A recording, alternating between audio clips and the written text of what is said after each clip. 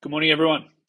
As financial sanctions, bans, and the freezing and confiscation of assets become all the rage amongst politicians and legacy media the world over in response to the Russian conflict and in an attempt to condemn the actions of Vladimir Putin, it's hard to cite a more significant series of events to demonstrate how Bitcoin truly fixes this. I really am amazed and completely bamboozled, quite frankly, by the fact that so much of the world still fails to recognize the level of risk to which they're actually exposed, and specifically to the counterparty risk, which is so multifaceted, it's scary. The legacy system is a system of trust that is not backed by anything, and there is an endless number of examples as to why you would be a fool to trust it. A system that strips you of your rights and ability to custody your own assets. A system that disincentivizes you from holding bearer assets and is based on taking from the future. A system where the rules can be modified and weaponized against you and enable a third party to censor your access. There is clearly such a giant knowledge gap on the part of Bitcoin detractors preventing them from grasping this. It seems at this point that the only thing that is going to help them get the message, unfortunately, is pain. As Lyle Pratt said below, quote, "The sanctioning of the Russian central bank is basically the beginning of the end of fiat. Sovereign trust is broken and it won't come back. Every central bank in the world must hedge now," end quote. Naturally, every central bank has no choice but to be seeking alternatives right now. Trust is fundamentally asymmetric. It takes a long time to build, but can vanish in a split second. Just like in 2008 when the US demonstrated that they would devalue the currency in a historic way at the expense of all those that were forced to hold massive amounts of USD in FOREX reserves due to being trapped by the petrodollar system, it becomes simply impossible for any node in the legacy system to trust that sanctions and financial attack would not one day come for them.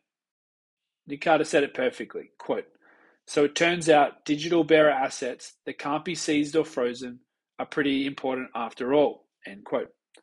I cannot imagine still trusting banks or any financial intermediaries for that matter, certainly not with any significant level of capital. The notion of that is simply insane as far as I'm concerned.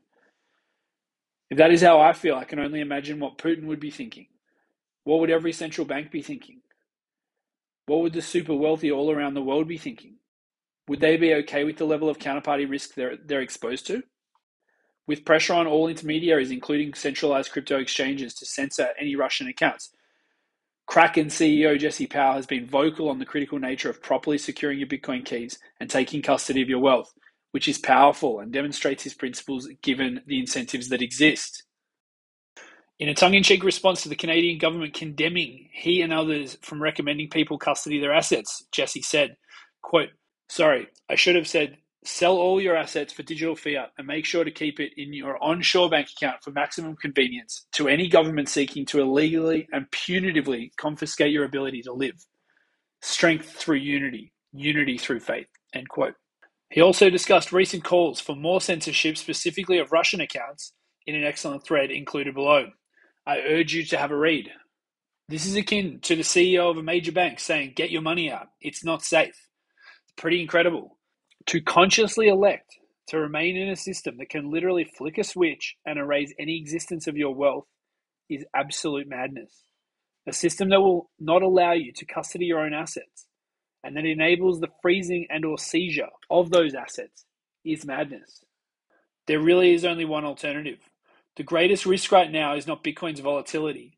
It's storing your wealth in the legacy system where it could vanish overnight if your government decided to engage in some kind of war and steal your money from you to pay for it. This is no longer a fringe idea. Leaders the world over have no choice but to seek alternatives. Do not wait for pain to educate you. Do the work now if you've not already to insulate yourself from counterparty risk and opt into the most sophisticated monetary network in human history. There has never been a better mechanism to transport value across time and space, and that enables you to take the power and responsibility to custody it yourself. Grab that opportunity with both hands and opt into the peaceful protest that is Bitcoin. Ever grateful to the genius of Satoshi in moments like these. Hope you have a great day. I'll talk to everyone tomorrow.